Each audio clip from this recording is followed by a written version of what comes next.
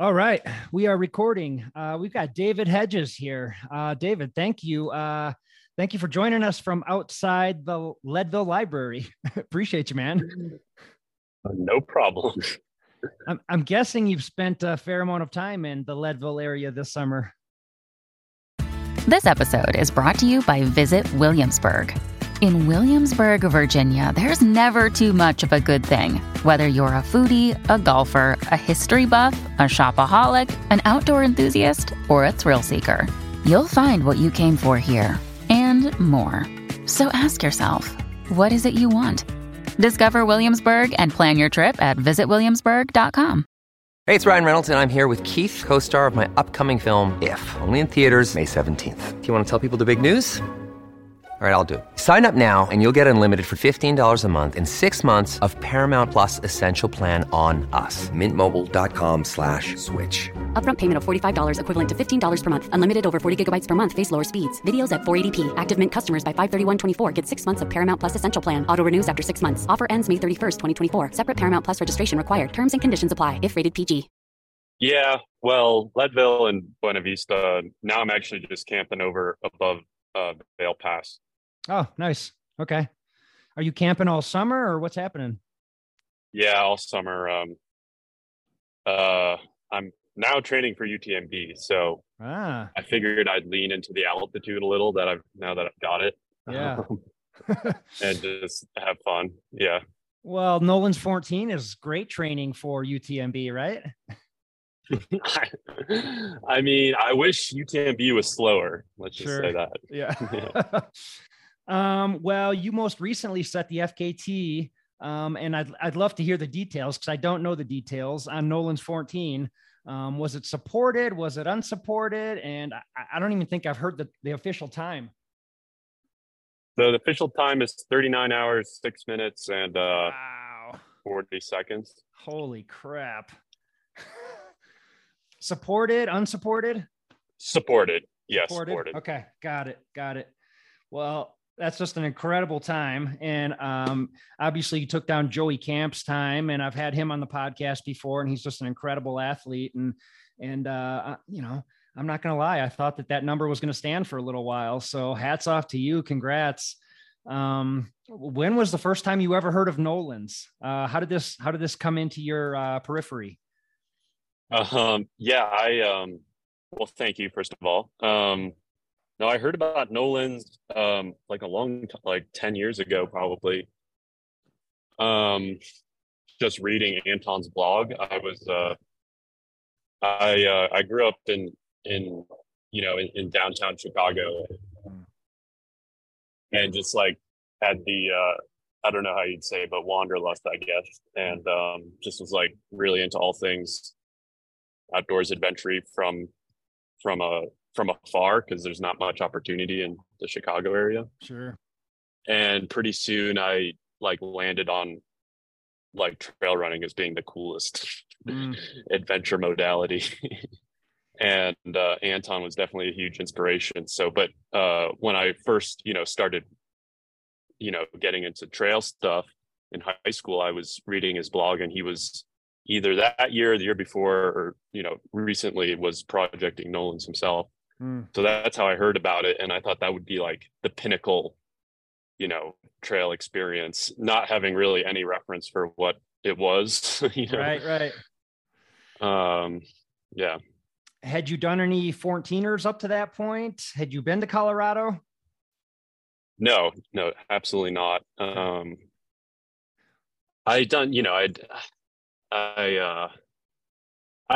wasn't like completely naive to I'd done some backpacking and stuff like that. But I'm definitely a city kid. Sure. Yeah. But I went to I ended up going to Colorado College in 2016 and spent my first summer out here. Like I graduated high school, and like the very next day drove out to Colorado. Actually, I had a job over in Avon near Vail. Yeah. And so I did actually start running some of the 14ers on the Nolans just that summer. Yeah. 2016, is that what you said? Yeah, Okay. 2016. Okay. Were you running in high school, and did you run collegiately? I ran I ran just for myself in high school. Um, uh, it was just, yeah, it's kind of a long story. Well, I grew up playing violin really seriously, like classical. Mm-hmm. And that's like, it was very rigorous, and I had all sorts of extracurriculars and went to like a really intense school and all that stuff. And sort of like at some point in high school, I just got so burnt out by I felt so cooped up that I ended up running. Well, I first started biking to and from school as like an outlet. Mm. And then I started running it, and I went to school on the completely other side of the city.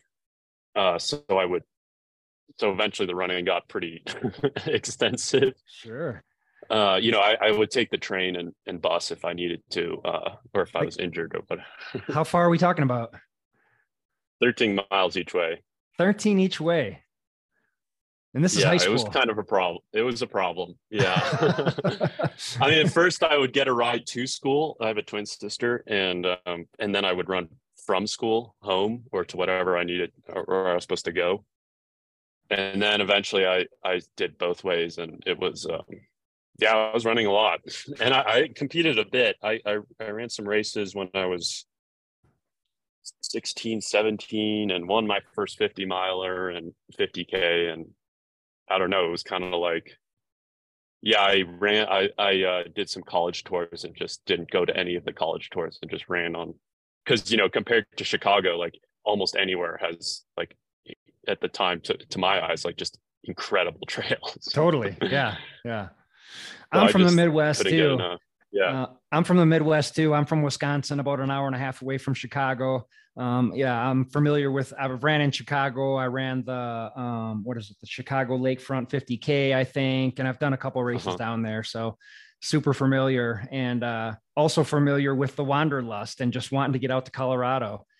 So I'm curious. Well, I'm familiar with those, with that Kettle Moraine area, Southern Kettle Moraine. Yeah. Yeah.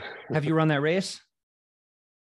I ran the North Face version. It was a bad idea. It was like the week after the Chicago Marathon, which I did for charity, and like I was completely burnt out and injured. But I did do a training camp in Kettle Moraine once, and for like almost 2 weeks in high school in May or June, and it was like no one else was there, and it was totally rainy, and I peaked a 175-mile week out there. Oh my God. Have you always been a big mileage guy? I mean, it sounds like in high school, if you're banging out 26 miles a day, that's going to lead to some pretty big miles. It was, I mean, I wasn't always as consistent.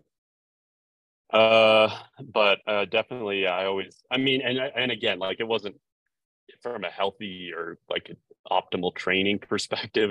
There's definitely some demons I was chasing or being chased by, especially then, and through college too. But big miles, and I don't know. I mean, in a way, the way I saw it at the time was like, okay, I've been playing violin, 3 hours a day, still practicing like at least one or two.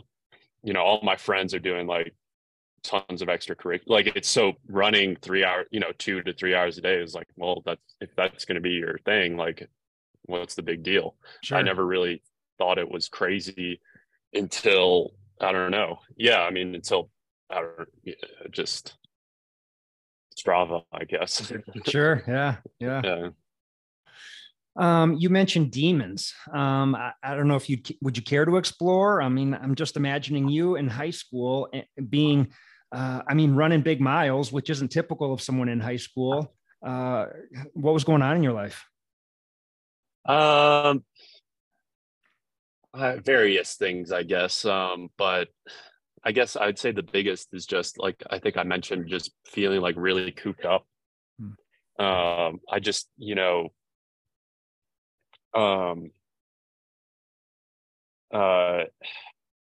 between, playing violin, piano, orchestra, Hebrew school, school all day. You know, I would go to school, you know, when the sun came in, especially in the winter when the sun come up, or, you know, basically there was no daylight. I wouldn't be able to get out during the day. And I just felt like really upset about that, I guess. And so, and also just like really, I didn't like the competition, the competitiveness of high school, because it was like this prep school that, you know, associated with the University of Chicago. So everyone was just completely obsessed with schools and grades and that sort of thing. And so I guess running was like my own thing. Like I remember running on the lakefront path there, you know, completely iced over in micro spikes, with the, you know, huge like frozen waves on the lake, and the city's all dark at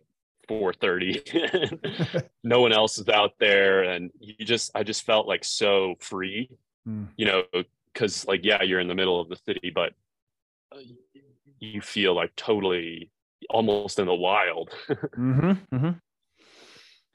Yeah, that's a very freeing feeling, and I get that. I totally understand that. So how long have you been in Colorado now? You mentioned going to school in Colorado Springs, I think. Yeah, Colorado Springs. So I was there I graduated in 2020 and spent that summer in Idaho. I basically have bounced around since undergrad, for various like job internship type things. And then I went to grad school at Cornell for from 2020 to 2022. And I actually then took it's embarrassing to say, but I took a full extra year to write my master's thesis because I got way too into it. And like it ended up being a giant project that I just needed that extra time for. And luckily they were able to give it, you know, they were able to give it to me without paying tuition. So, and it was actually about mountain towns and how the housing crisis kind of fits into other problems of inequality and environmental sort of exclusion. And so it was a good excuse to kind of, dirtbag around and for sure, just experience what it's like, you know, in the underbelly of these like super fancy, I call them like the worst, best places in the world. Yeah. But that's another subject, I guess. Yeah, no. I mean, would Leadville fall into that category? No, Leadville, yeah, and it's you know, there's gray areas for all these places, but like how they operate. But Leadville would not. Leadville was a working town, and there's no ski resort, and there's, you know, housing's going kind of crazy now, relatively speaking, since all the front rangers want to get investment properties or vacation properties since COVID. But you know, the long simmering ones are Aspen, Jackson, Mammoth, Tahoe, Ketchum, North Conway in some ways. Yeah. Yep. Got it. How long have you, it sounds like you're out camping right now and embracing the dirtbag lifestyle. I'm a fan as well. I've spent a lot of time camping in Leadville, BV, living in my truck out there. I'm curious how you have your summer set up, because it sounds like you trained for Nolan's for about 5 weeks before you actually ran the course. So have you been dirtbagging it for a while? Are you tent camping? Do you have a truck out there? What are you doing? No, I have my OG Volkswagen Golf sports wagon, baby blue. Nice. The roof rack. Beautiful. It's I bet I think it's been recalled several times and they don't make it anymore. But it was actually kind of a bad choice, just because I should have with my dad's help upgraded to the alt track, I think it's called, has like an inch higher clearance. The clearance has been an issue. Yep. Just put it that way. Sure. But yeah, that's my rig, and I have a tent and just a 2-person tent and yoga mat, some blankets, and then I use my clothes as my pillow, and I have a cooler, a Yeti cooler. Yep. Just my big luxury. So you're traveling light. I guess so. Yeah. Bunch of shoes. Bunch of shoes. Replica shoes. Yeah. Okay. And I'm guessing most of the camping this year has been around Leadville BV because you've been training for Nolan's, scouting Nolan's. I'm guessing you've been fairly familiar with the route because you've been in Colorado off and on for a while. And I'm guessing you've hiked those 14ers, but yeah, I'm just picturing your summer and I'm kind of jealous, just living in a tent, scouting Nolan's, and then going out and just blowing up the FKT. I mean, that to me is a summer to be jealous of. It sounds pretty awesome. Yeah, it has been good. I especially like in the mountains, that like first half of June when no one else is there. And, and especially this year, it was pretty cold and snowy. And, you get, it's like, yeah, hanging out in BV is like how BV used to be before all the like Rivian showed up. Yep. Totally. So, but yeah, no,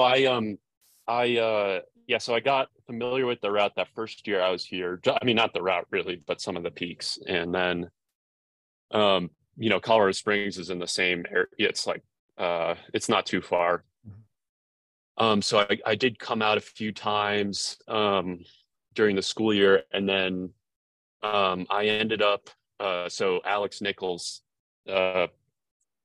got the supported record in 2018. Right. And so he coaches cross country at Colorado College. And so I got to know him in 2016 as like the young ultra guy, I guess, on the team. Who was, again, I was running some, I would like do practice and then do doubles on trails and just run like 4 hours in the evenings after class and stuff. But so he went for it supported, and there weren't many people around or that year, or basically he didn't have much help. And so I offered to jog and aid at Pine Creek, like halfway through ish. Yep. And so, so he started it in the evening, had his first day, then he came off Harvard at sunset, and I met him for the second night, going up Oxford. Got it. So we went up Oxford together, and I didn't really have a plan of like how I was going to do this. Like, he didn't really indicate like, he wanted snacks at Pine Creek, but that was basically as far as, at least that's how I remember, like the support he wanted. So I guess I should have bailed. Basically, both our phones were dead. Our watches were dead. I didn't really know the area that well. I didn't know where my car was exactly. Like, I'd never run on Pine Creek before. And, oh yeah. And so in the end, I just accompanied him for the entire second half. Wow. Okay. Yeah. Well, almost all of it. We went down Elbert, like, I guess in the morning, mid-morning, and then we met Megan Hicks at the base of Massive, and they promptly, he was there with like a Coke and some other calories, and Alex and Megan promptly dropped me like really bad. They dropped me extremely hard, and on the last peak. On the last peak, yeah, and of course that was fine with me. I didn't, and just witnessing Alex be able to turn it on after like, for in his 44th hour or something, after so much struggle that second night, it was incredible. I couldn't believe it. Like, still to this day, I'm still kind of like shocked how, because he was flying up there and down. Basically, though, I'd never been to the fish hatchery or run down there before, and so obviously I didn't have a GPX, and somehow I made my way down to the fish hatchery with like very few mistakes, just completely on site. Like, nice. That was also like a miracle. I couldn't believe that either. But basically, after that experience, like the following week, I started linking up Nolan. So this was 2018, and I just did all these. I started projecting the line and trying to figure out alternative routes, and just having a ton of fun. And I did that, 2018, 2019, and then I was kind of left Colorado in 2020. But Nolan's was always in the back of my mind as something I would go back to at some point. Mm-hmm. So you kind of studied the route for a couple of years there, and then took a couple year break, and now you're back this summer, just kind of checking it out for the first time in a couple of years, or had you made trips back to the line? No, just I don't know. I really love camping in this area, and so I sort of just I couldn't get out of my head, and I was like, just for quite a while now. And this summer, so I got my master's degree in June, and I knew that was going to be the case. And so over the winter, I just decided I'd drive over and give it a go myself, and do this whole camping thing and just enjoy it. And I'm really happy that I pulled it off. It's kind of like almost everything has gone, perfect, and it's just been a great it's been a great summer so far, that's for sure. Yeah, totally. Did you have your eyes set on this FKT all along, or did you just want to complete the line? I'm guessing you were familiar with Joey Camp's time and probably did a lot of studying. I just wanted to see where you're at with all that. Yeah, I followed Joey's attempts pretty closely in 2020, and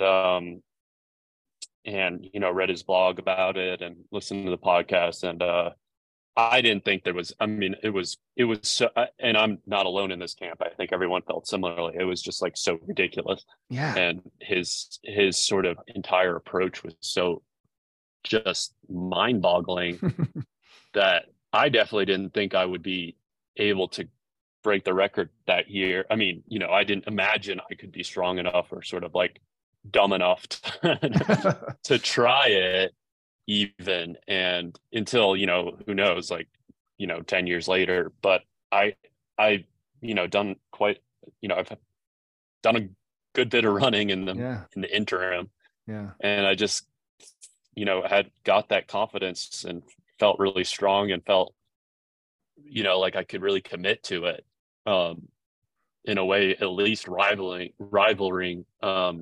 Joey's commitment, not matching it, because unsupported is a whole different beast. But I also thought over the winter, I thought I know a fair few people in Colorado at this point, strong runners. It'd be really fun to do it supported and have a bit of a party out there. Mm-hmm.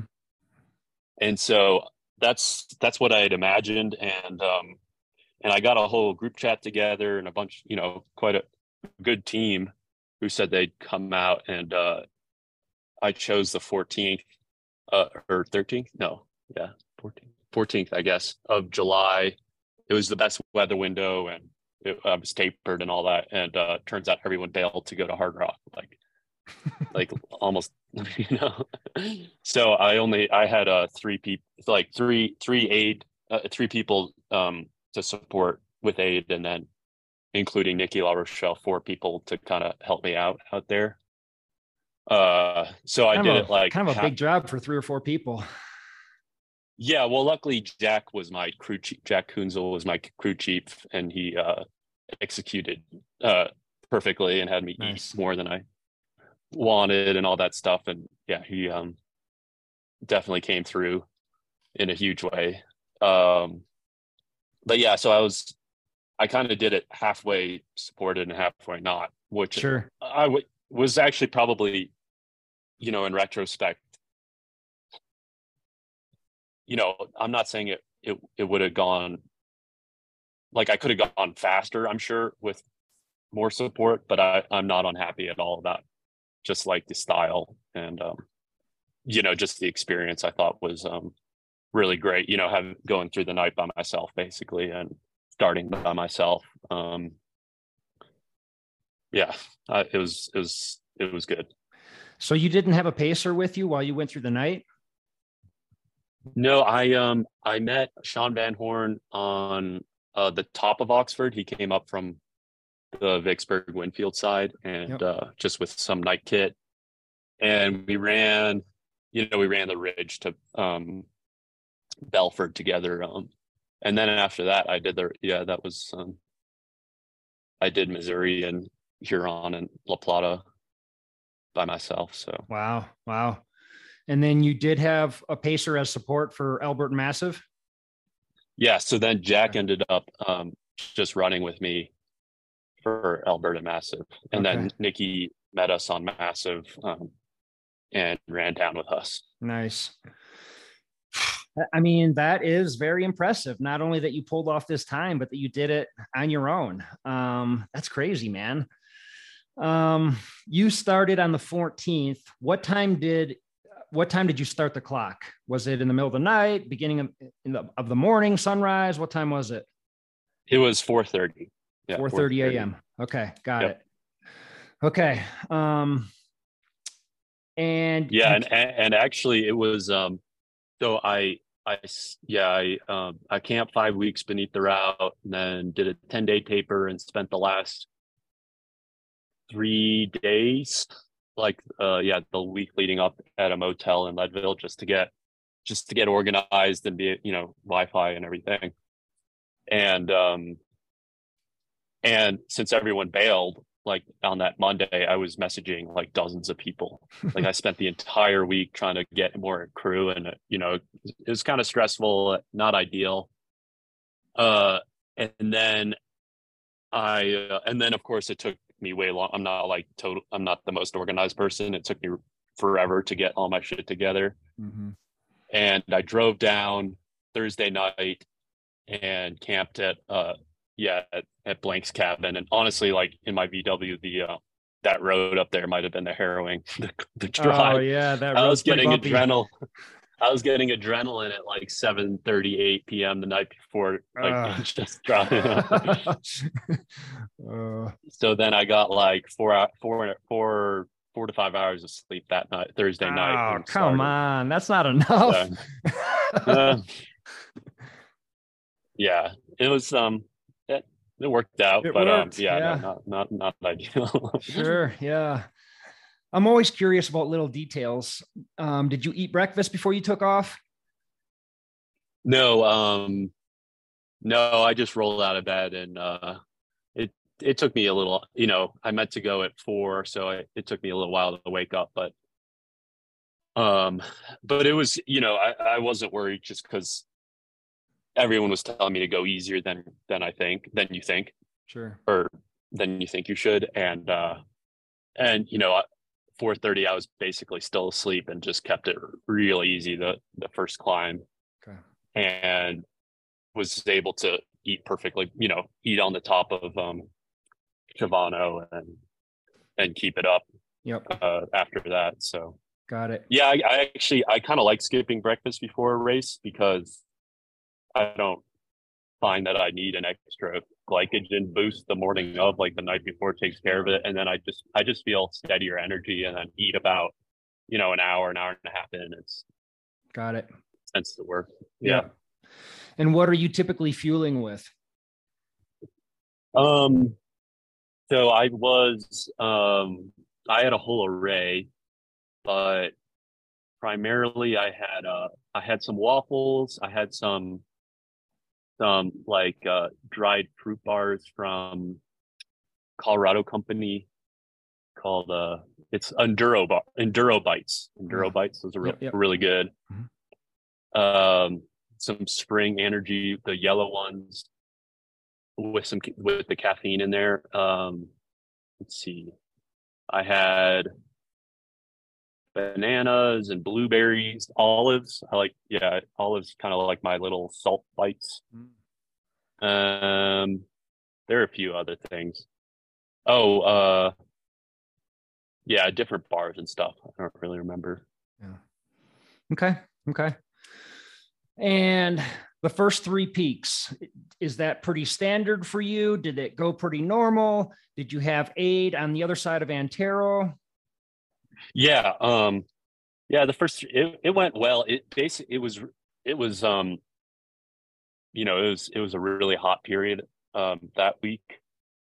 As like everyone at Hard Rock experienced, but, by the time I got up to the top of Antero, it was baking. It was crazy hot, actually. But the whole, yeah, I mean, no, I executed well, just really steady and coming off, um, Tabawatch, that's a kind of a gnarly descent there. Yep.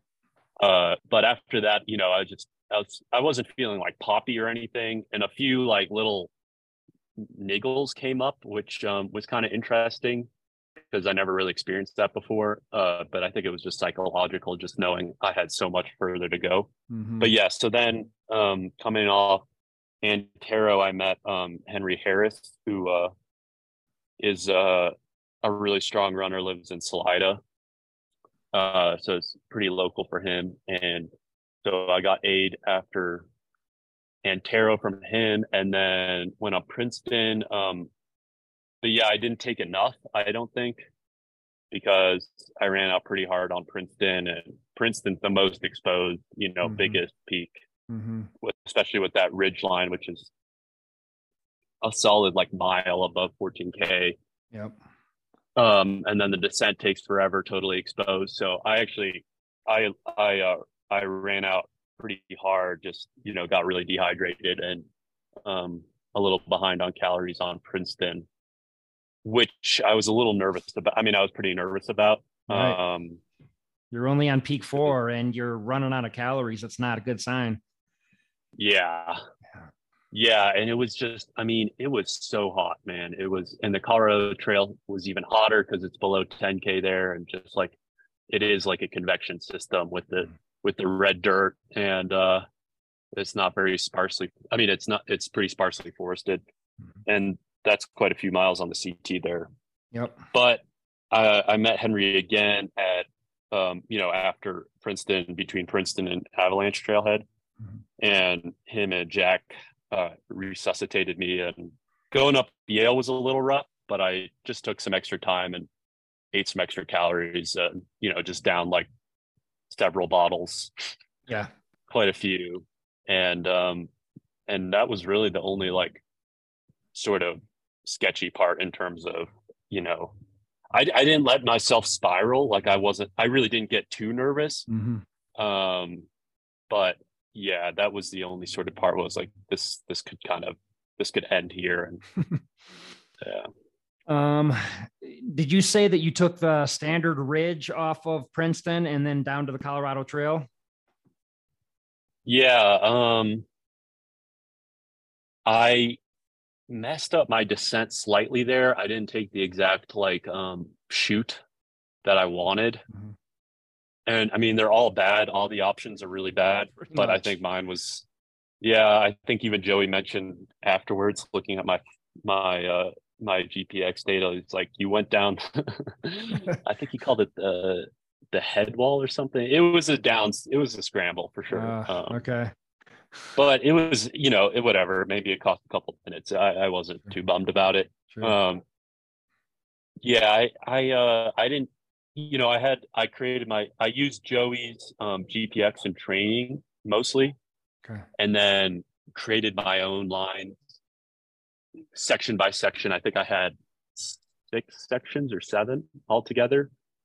Different GPX files, which is also a good way to rationalize it, or at least I found. And I created those based off of my own personal heat maps over the years. And that was successful. The only problem was just that I did upgrade my watch, but for the battery life, but and the breadcrumb was helpful. I'm like very experienced using the breadcrumb, but it definitely has limitations in that, like, okay, you could see the topo, but on Princeton's, for instance, you can't necessarily see the little ridge in between the 2 lines that's only separated by like 30 feet. Sure. So it's really easy to and you don't really want to be staring at your, zooming in and out on your little watch the whole time. Mm-hmm. So I mostly ran by memory in the end. And that only really bit me on the final descent off massive, because while I tried to hit everything in training, I did not manage to do that descent without snow. I just ran out of time basically. And so I was tired enough by the time I got to massive, and so that following the little breadcrumb wasn't really effective. And yeah, long story short, route went like 95% well, but there are a few little hiccups there, and Princeton was kind of one of them. Yeah. That just excites me to think about how this could actually be faster. You could take some time off of this. That's pretty badass. There's a few things. There was a few gear issues I had with my feet too, where that cost me quite a bit of time, and it was just like an oversight on my part. And basically, if I had like one more pair of shoes, I probably would have saved like an hour and a half. Really? Like, no joke. I mean, at least at the time, because I was kind of in some pain with my feet. That's what I thought. I mean, it's hard to know. There's so many like variables layered on. Yeah. But and maybe just like some different socks. I didn't really think about it hard enough to be prepared on that sense. But there's so many things that you have to prepare for. I felt like I really did so many things right, and avoided so many issues. But yeah, you once you start having a little issue like that, you can end up bleeding so much time. Mm-hmm. Yeah.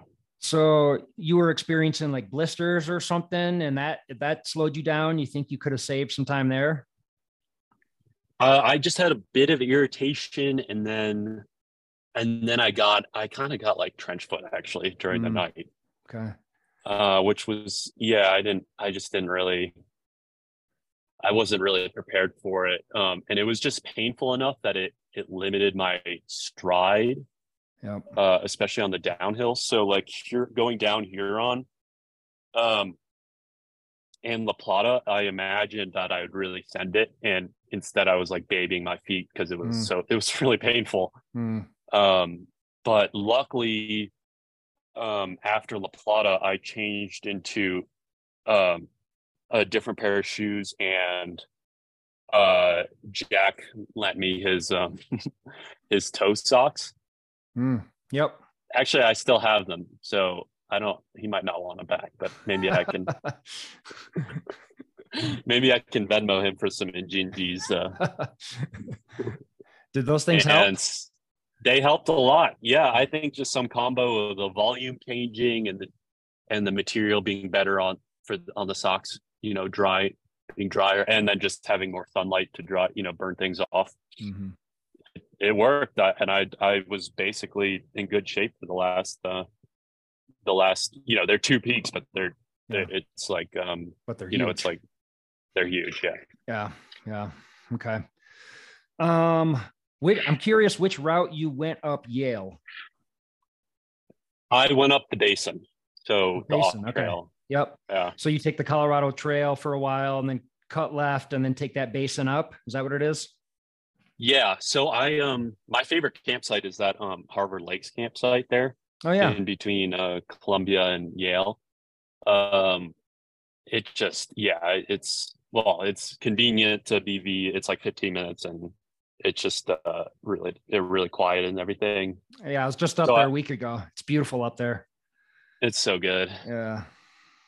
And so I have my little site that I that's where I camp the most at, and just knowing how tricky Yale is, especially this descent. Tons of people it's so easy if you kind of take the wrong line in Airplane Gully. Mm-hmm.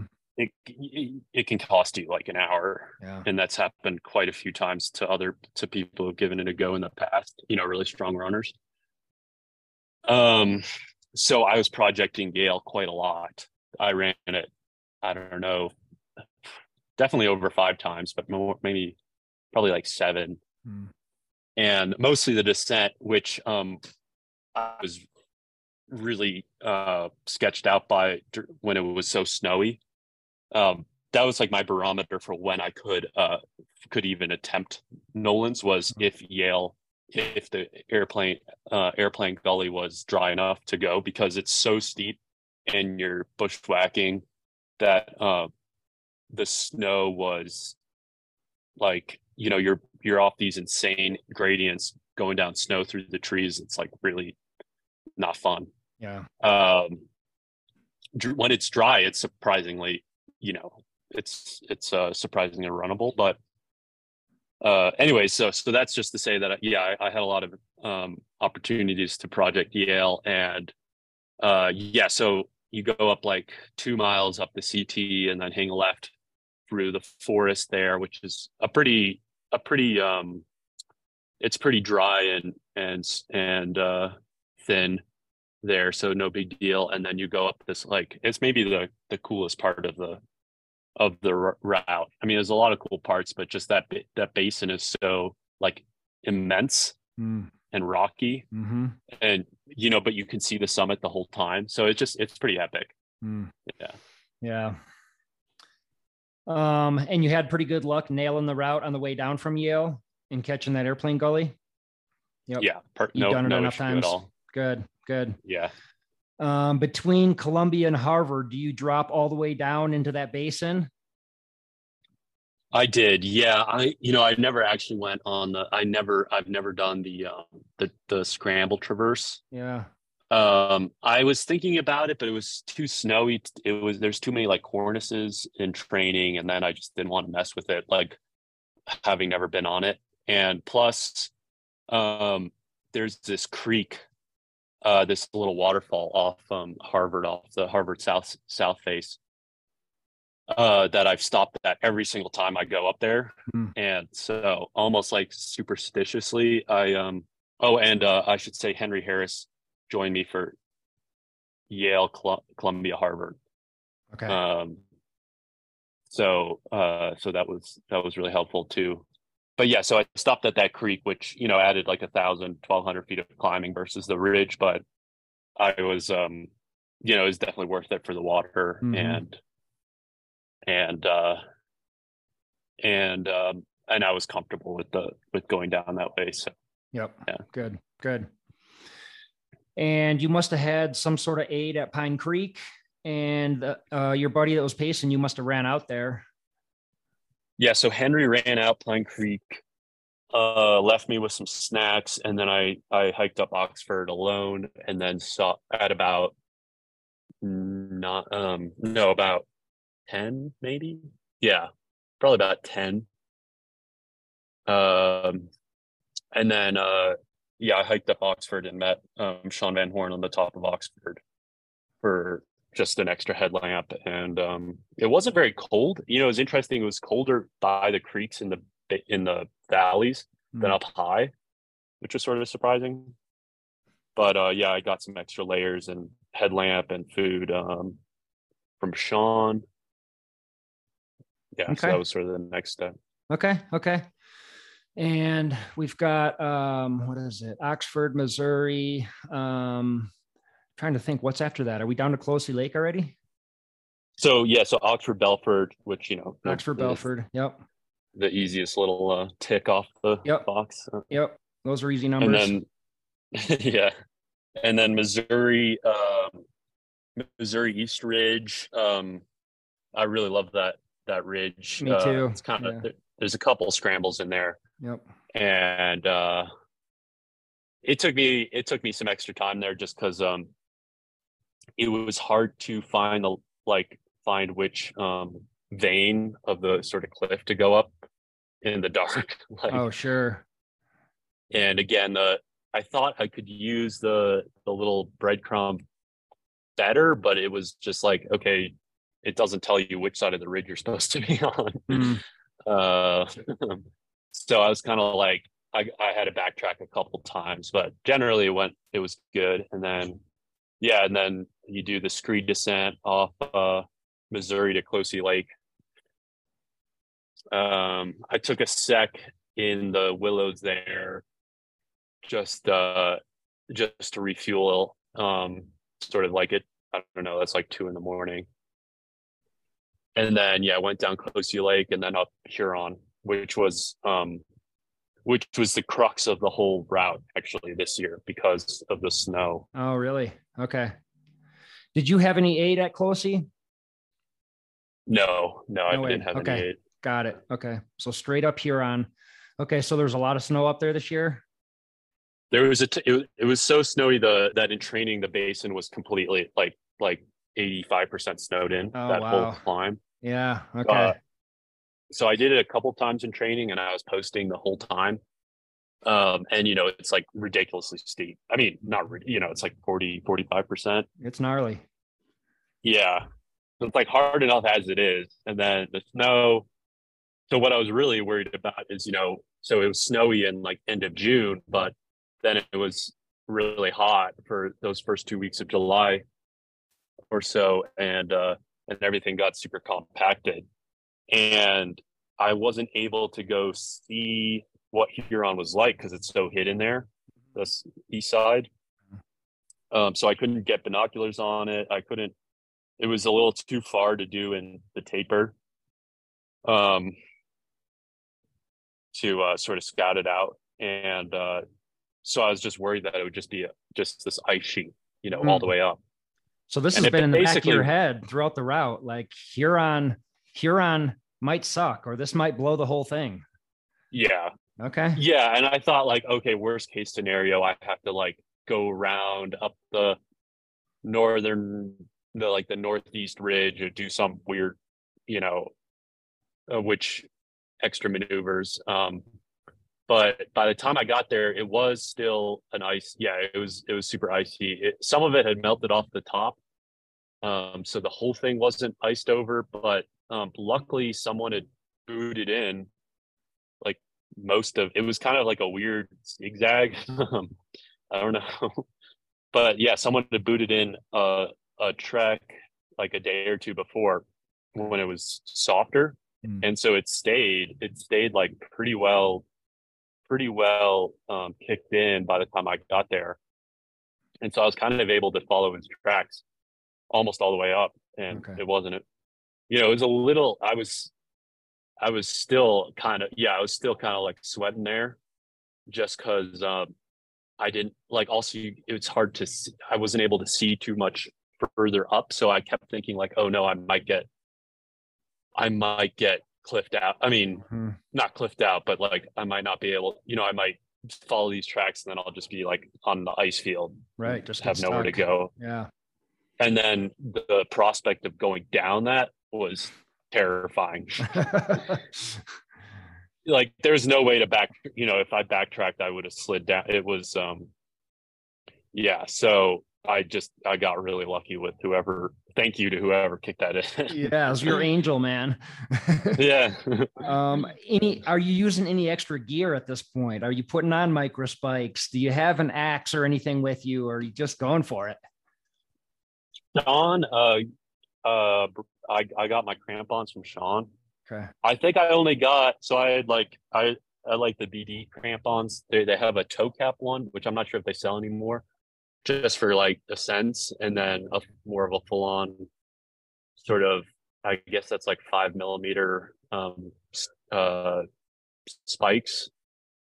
And I think I had him give me the toe cap one, which especially meant going downhill was not an option. Yeah, for sure. But I didn't actually use it. Somehow the combo between my shoes grip and the ice and whatever, I didn't really need them. Didn't need them. Okay. Well, got lucky there. Yeah, I think, I put my gloves on and my poles worked well enough. So. Yeah. And how are you feeling at this point? I mean, you've got three big peaks left. I'm sure you're looking at your watch and crunching numbers. Are you feeling confident? Are you running scared? Are you physically exhausted? Where's your head at? I was sort of aware of splits during the first day and then totally forgot about it during the night. I just didn't think about it once. I just, at that point I was just like, well, whatever is the most efficient, however fast I'm moving right now is how fast I'm moving. That's all. Yeah. And so I took a sit, like I mentioned, coming off Missouri for a little bit. And I probably stopped just for a sec here and there during the night too, but I didn't worry about it. Yeah, I was in the zone and pretty chill. I mean, really the whole time, but especially during the night. Huron, like, yeah, so I went up Huron, like had all that adrenaline from the climb, from the icy climb, and then and that was like 3 a.m. Summited it at maybe 4:30, and it was pretty cold at that point, just the witching hour. And yeah, I guess that was a bit of a low spot, just because I was moving slow. I was kind of like like I was kind of wired from the climb, and then I started getting the hiccups above 13K at some point, and that was plaguing me. It's like pretty unpleasant. Yeah. But getting the sunrise, like sort of the first bits of sunrise at the top of Huron was just incredible. Like, it was so cool. I mean, the sky's like all orange and like the colors are incredible, and the clouds there was a bit of an inversion, and no one else is up there yet. It was great. It was so epic. And then going down Huron, it was I got plenty of energy. So yeah, nice. It wasn't an issue. Nice. I know you've run a bunch of ultras in the past. Have you done the 100-mile distance? Yeah. So my only 100-mile, I started UTMB last year, and did it just a shitload of training leading up. Like, I was living in the Alps the whole summer, just because the rent was so much cheaper, talking about mountain towns. And I got an elite slot for UTMB and Marathon de Mont Blanc. And so I just figured I'd fly out once, avoid the whole, Russia, Ukraine conflict, airfare situation, hike. And so yeah, I was training a ton, and I got some sort of weird like neuromuscular injury during UTMB, but I also had a rough race at Ultra Trail of Snowdonia in mid-May this year. But I got third in the end, so that's why I'm going to UTMB. But that's a gnarly race. Like, it might be, I know Ultra Trail Tor Monte Rosa is back, and that's pretty tricky, but I mean, Snowdonia, a lot of it is off trail. It's boggy. There's several scrambly sections, not just up but down, like class 3, 4 even. And it's, a full loop, no doubling back. I highly recommend it. Like, if you're looking for like a legit sanctioned, incredibly gnarly course. Actually, Sabrina Stanley was also there. She got, I think, second. And we've had virtually the same calendar the last couple of years. So I've run into her a handful of times and was able to pick her brain a little on Nolan's. And She was like, yeah, this is basically a slightly condensed Nolan's. So you could say, 8 weeks before it was like a great Nolan's training stimulus. But yeah, so that was my only full 100-mile finish, but I had done several races that ran through the night, and some longer one, like Harikana, for instance, in Canada. Yeah. So, and I've run through the night a few, several times, and pulled my fair share of all-nighters. Sure. Yeah. Yeah. Crewing other people. Yeah. Well, and just studying and stuff like that. Oh, for sure. So do you do pretty well with sleep deprivation? Yeah. You feel like that's one of your strengths? I mean, yeah, altitude, sleep deprivation, strong stomach. Okay. If that's what it takes to do Nolan's, I got those covered pretty well. It does. That's pretty clutch. Okay, sweet. Yeah. Okay. So I'm guessing you had Aiden Winfield before La Plata. Yeah, well, Jack parked his truck at the CT intersection there at Winfield, and but he was still asleep when I got there. I was actually like banging on the windows because I was trying to get some help with my feet. but he was sound asleep. So I just grabbed some stuff from his cab and and made my way. Okay. And went on. Okay. Yeah. So I got aid, but it wasn't like, it was a sort of self-supported fashion there, I guess. Sure. Okay. But and then by the time I went up La Plata, the entire universe was up there. It was ridiculous. Oh, Saturday morning. Busy Saturday. Yeah. Gotcha. Okay. Okay. Yeah. How much time are you taking on the top of these peaks? I'm guessing it's pretty damn short. Yeah, I'm not trying to stop on the top. No, Sure. That's a bad idea. Yep. No I stop. think I took a sit on Huron for like a minute, but I didn't stop anywhere else. Okay. Got it. Got it. Okay. La Plata, it's huge, obviously. And then you just have two more huge peaks. At this point, you have a pacer, yes, for the last two peaks? Yeah. So Jack Raleigh.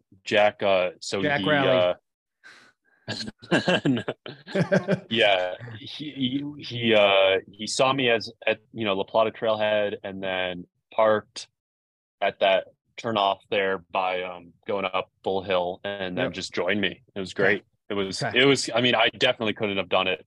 I mean, I couldn't have done it without Henry and Sean either, that's for sure. But Jack was, he's a great guy, and just like, just kept things so lively.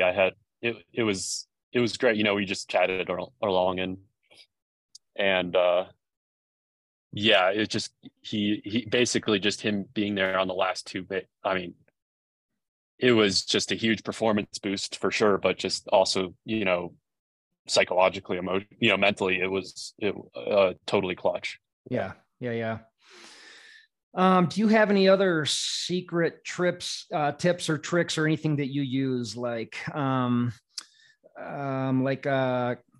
People will stop drinking caffeine for a month before the race and then incorporate it halfway through. Or I don't know, I think you mentioned a yoga mat. Do you do a lot of yoga? Or I'm like, what do you eat for breakfast, David? That's what I want to know, because that's going to make me finish Nolan someday.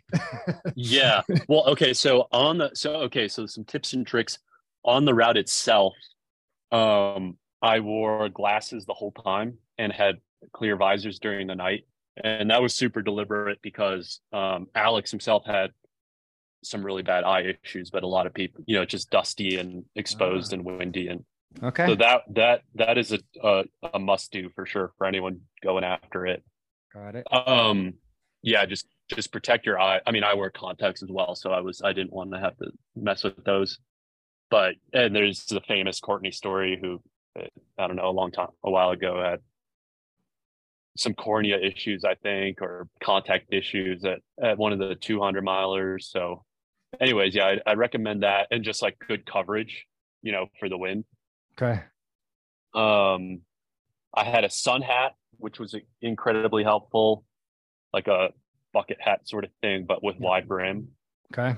And and you can dunk that in water, and it gets a good bit, saturates pretty well. Mm-hmm. And then I wore gaiters, but they got ripped up like halfway through, so I had the ultimate direction gaiters, and they helped for the first half, and then they just were destroyed. So I mean, basically the straps broke on both of them. And I mean, and that leads to foot. I guess I could have had another pair, but like, I don't know. It's at a certain point, these things are just like kind of a waste of money. Sure. They're not cheap, and that was the first time second time I used it. So anyways, but yeah, it just shows, I mean, the terrain, it's like just the being off trail, the scree, the rock, and just the quality of the rocks. I'm no geologist, but I've destroyed so many shoes out there in the past, and just, outsoles get destroyed, uppers get splashed. It's like a graveyard for shoes. And I'm supported by Norda. It's a small company. Okay. And they make just really high quality shoes. Like the upper, like that's kind of their thing, is just that they use really high quality materials. And so, I had 2 pairs of Nordis for this sort of like June in the attempt. And I should have asked for another, I guess, but just as what I mentioned before. But the upper has, doesn't slash at all on those. And the foam is really nice. So your feet stay just, they don't cramp up or anything on the off trail, or mine don't. So yeah, a good pair of shoes like that obviously is going to come in handy. And then in terms of what I eat for breakfast, I mean, I guess I do some like controversial, unconventional things, sort of in the vein, like, I mean, I don't feel, it's not like cool to talk about these things anymore, I guess, because, the like minimal, the minimalist era is behind us, and now the sport's more concerned with health. But Joey mentioned it, his intermittent fasting and his sort of like power to weight considerations. So I guess I can, so basically I do almost all my training fasted, and just have always done that, including these really long days. And I don't fuel in training really, like at all. I mean, I will during specific, like last year training for UTMB, I was trying to kind of dial in that fairly fast race pace where you're, at least you're supposed to be burning some glycogen. And so you got to keep it topped off. And so I practiced then, but that was really the only time in my entire running career where I deliberately fueled in training. Basically last year.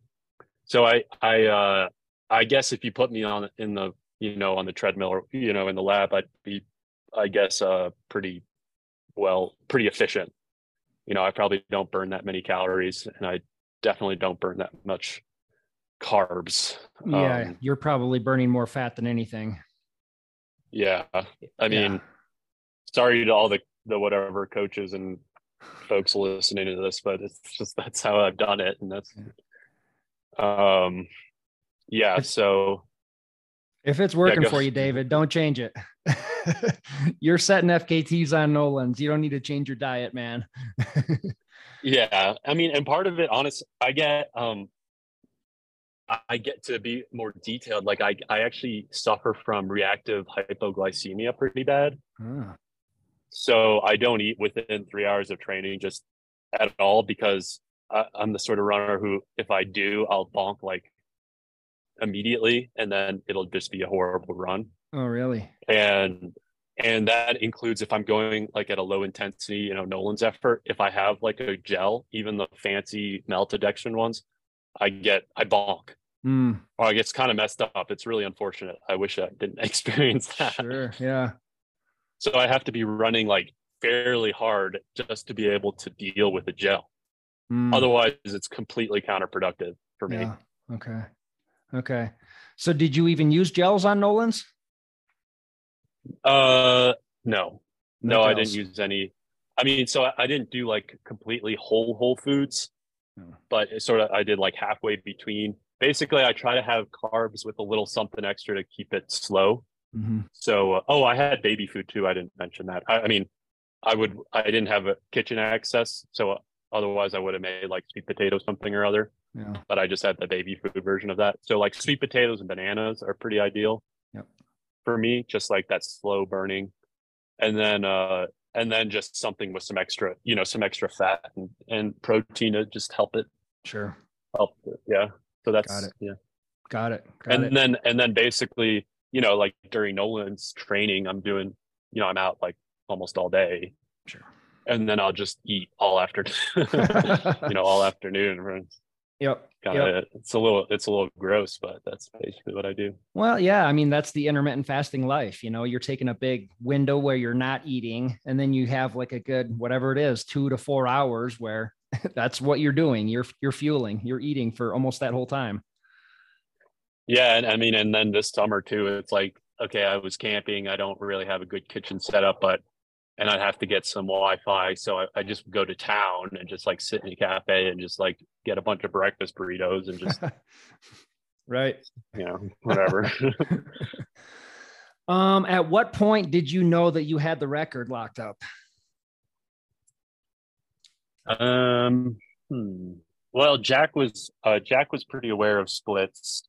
Okay. So when I saw him at the base of Elbert, he knew where I was relative to Joey, and he knew what Joey was splitting for the last two, which was incredibly impressive. And so, yeah, I guess, it was funny because I put together a spreadsheet with sort of a blueprint for aid and just my estimated splits, just to kind of like wrap my head around it, and also give my crew a bit of a, something to follow. And like by the time I got to what my splits would be at Half Moon, it was between like, I think it was between 11 a.m. and like 7 p.m. Just like crazy, because it was just okay, because it was like each sort of section could be this huge spread just depending on what happened. So like if everything, I thought, like physiologically, I think I would be capable of like running 32 or something. So that was like my most, but basically my realistic ABC goal it was sort of just like a number to that seemed appropriate, but it was also kind of based on splits. But my A goal was about 38 hours, B 40, and C 41, which was, so if I did like 40:59, that would break the overall time. And so but yeah, by the second day I was kind of mentally tired enough to not really, again, I mean, going up Elbert, like I was moving, but I wasn't bothered by splits. I was just like, as long as I keep moving, that's.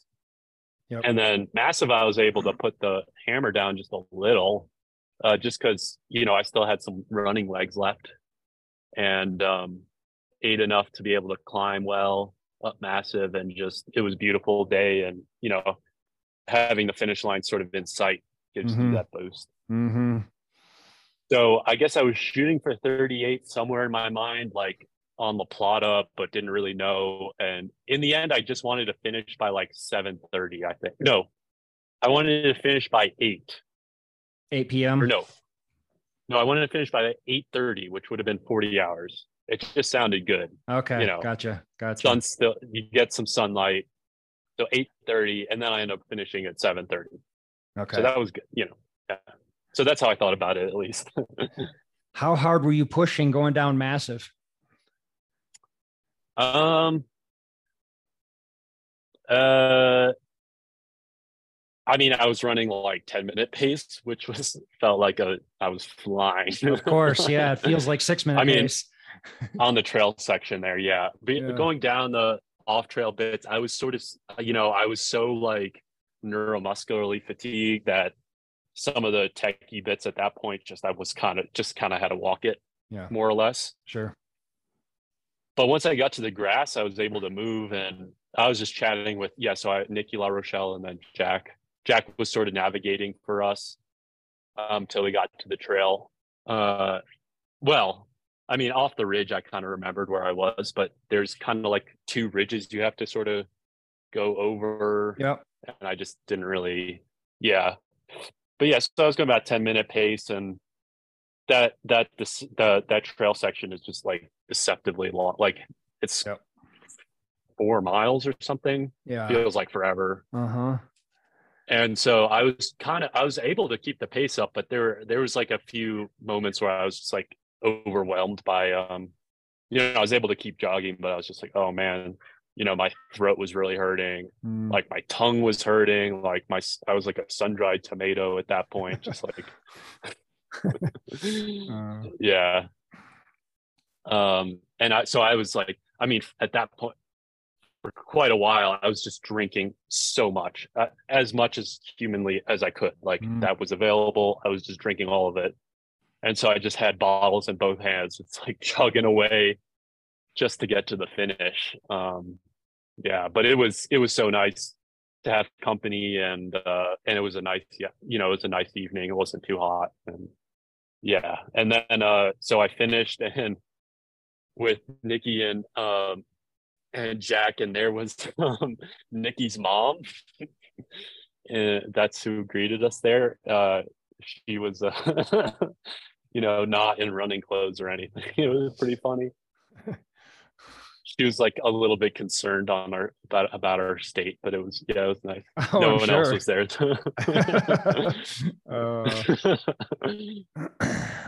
Did you celebrate? Did you do anything afterwards at Fish Hatchery? Hang out for a little while, or did you just crash?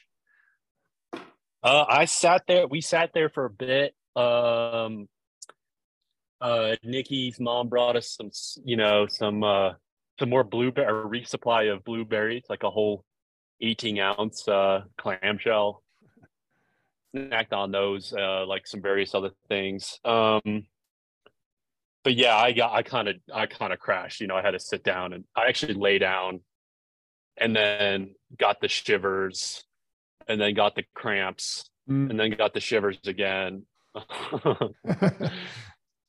Yeah, I mean, if no one was there with the car, like, and Jack and I had to figure out how to hitch back, it would have been awful. It would have been really bad. You would have been in trouble. Yeah, shit out of luck, that's for sure. But so yeah, we got a ride from Nikki's mom, and then Jack and I each had a pizza at the mountain pie place here. Nice. What's it? High Mountain Pies, I think. Yep. Yeah. It just blows my mind that you did this and with only one night under your belt. It takes most people 2 nights, and you're able to do it in one night, and then still make it down to High Mountain Pie for pizza. That's just incredible. It's just the ultimate. And now you're training for UTMB, man. You're gonna go back and give it another shot. That's it. That's exciting, dude. Yeah, my body kind of just started coming around like a couple days ago. So I'd say it took about 3 weeks to get like above 90% back. I mean, is it a smart idea? No, but it's kind of hard to get that elite spot nowadays, because you have to go like do well at 100-mile rates of in their calendar, and it's sort of a pain in the ass. And so I had the thing. I'm not working yet. Take advantage of it while you can. I figured it'd be pretty badass to go rock up after Nolan's. Totally. Of course, not that I'm anyone in the same conversation at all, but Courtney has obviously overshadowed any of that badassery with whatever triple crazy stuff she's doing. Right. But yeah, so I'll go back to UTMB, and I'm training, less than it's actually pretty nice, because, I kind of got the volume done, and now you're trained up. Now I'm just trying to feel good and just have fun, and yeah. Good. Well, best of luck at UTMB. Thanks for coming on and doing this show, man. Like I said, I geek out all things Nolan's, and I like all the little details, and I like hearing everything. So congratulations, man. 39:06 is it just blows my mind. I'm not going to lie. It blows my mind, and very impressive, and congrats, man. Just enjoy it the rest of the summer. Oh, thank you. Yeah, I look forward to seeing whichever other crazy idiot is going to try to break that. But I mean, I was so, I guess the last thing I'd say is just, I was so like, it was such a special day, and I was so mentally in it, because it's kind of like what originally got me stoked on trail running in the first place, all back. So it was like really cathartic. Like, it was like really emotional. Mm-hmm. And just like a really special, I put so much time and effort into it, not just the summer, and all the planning and training. I felt like my entire running career in some ways has just been leading up to this. So, so it's kind of like, yeah, I don't really want to think about like what I could ever do to like what will motivate me further for next, future years. But I just think Nolan's is just like a really special, just incredible, project for anyone to try, and FKT if you're really after it. So, yeah. Well, it sounds like you had some luck on your side too. I mean, we didn't get too into the weather, but it sounded like you had a decent weather window, and you had ups and downs obviously, but things kind of went your way as well. So, and so with something as big as Nolan's, there's a lot of skill involved and a lot of luck involved as well. Yeah. No, for sure. But I guess in terms of like karma, maybe I played my hand a little right. Yeah, there you go. I'm curious, have you reached out to Joey, or did Joey reach out to you afterwards? Yeah. And we chatted some in June, before too. So yeah, we've chatted a little bit, but yeah, I wouldn't say I know him by any means. Sure. Yeah. No, I think it's just cool that this community usually reaches out and, if someone beats someone else's previous FKT, they usually reach out and congratulate them. And I'm always just curious, like, yeah, just what people are up to behind the scenes. But, listen, he was congratulatory and just, yeah, it was great. And he just loves he loves the area and he loves the line so much. So I think for him to see me, well, and first of all, I was, to me, Joey is the Nolan guy. Like, okay, Megan Hicks, of course, and is like the keeper of the Nolans, and Anne and Andrew Hamilton. But just Joey's whole, like, the way he describes it, the way he's approached it, his entire obsession with it was just like really inspiring. And then obviously his time was the time to beat, and it was crazy. So yeah, tons of credit has to go to Joey. And still, like, I would never be able to do that unsupported, like not even close. Sure. Ridiculous. Yeah. So yeah, Joey deserves, I think he's got the podium. He's on the top of the podium for Nolan's in my mind. Sure. Dude's a king. Well, what you did was pretty miraculous, man. So I'm not trying to take anything away from you. What you did was super stout, dude. And you should be very proud of yourself and enjoy this little victory for the rest of the summer, man. All right. Well, thank you. Absolutely, dude. And thanks again for coming on the show. Really appreciate it. And maybe I'll see you on the trail sometime. Of course. Yeah. Let's do it. All right, man. Thank you so much. Take care. All right. See ya. See you, David.